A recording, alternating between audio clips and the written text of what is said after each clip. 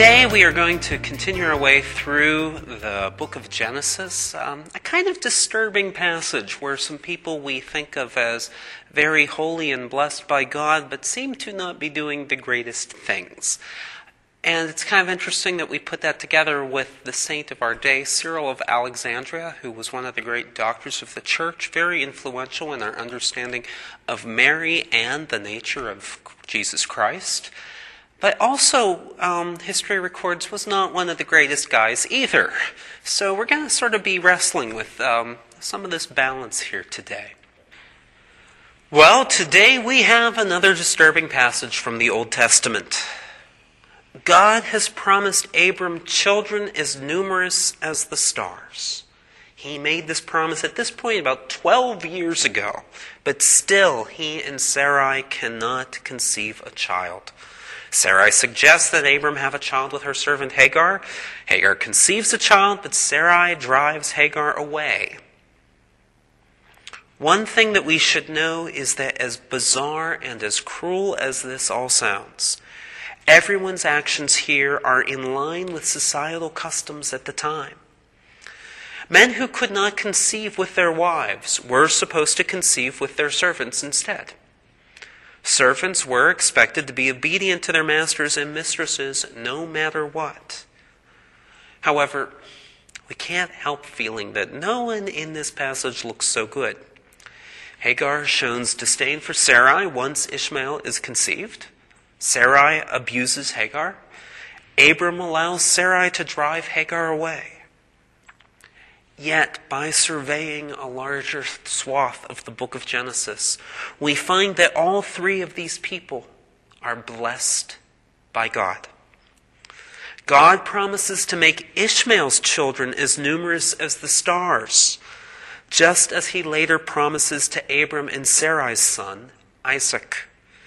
The Bible is clear that Hagar and Ishmael, whom the Muslims consider to be their ancestors, are both abundantly blessed by God.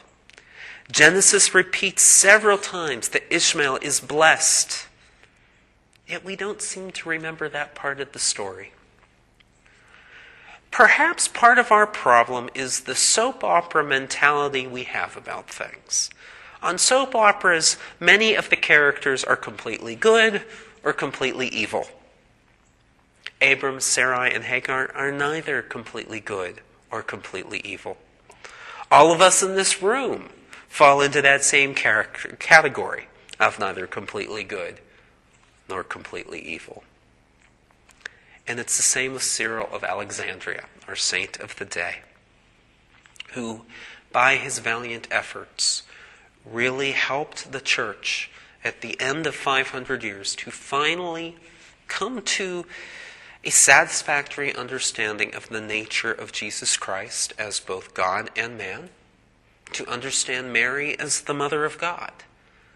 Cyril was very nasty, though, to those who were in his way. My favorite moment in church history is the Council of Ephesus, where Cyril of Alexandria actually hired mobs on the streets to stop bishops that opposed him from getting to the ecumenical council. You got to read about it. Chapter 5 of Theodosian Empresses, it's a great read. But this all, in a way, brings us to our gospel passage. After several weeks, 3 weeks exactly, we have come to the last of the Sermon on the Mount. Jesus concludes with the parable of the wise man and the foolish man building houses.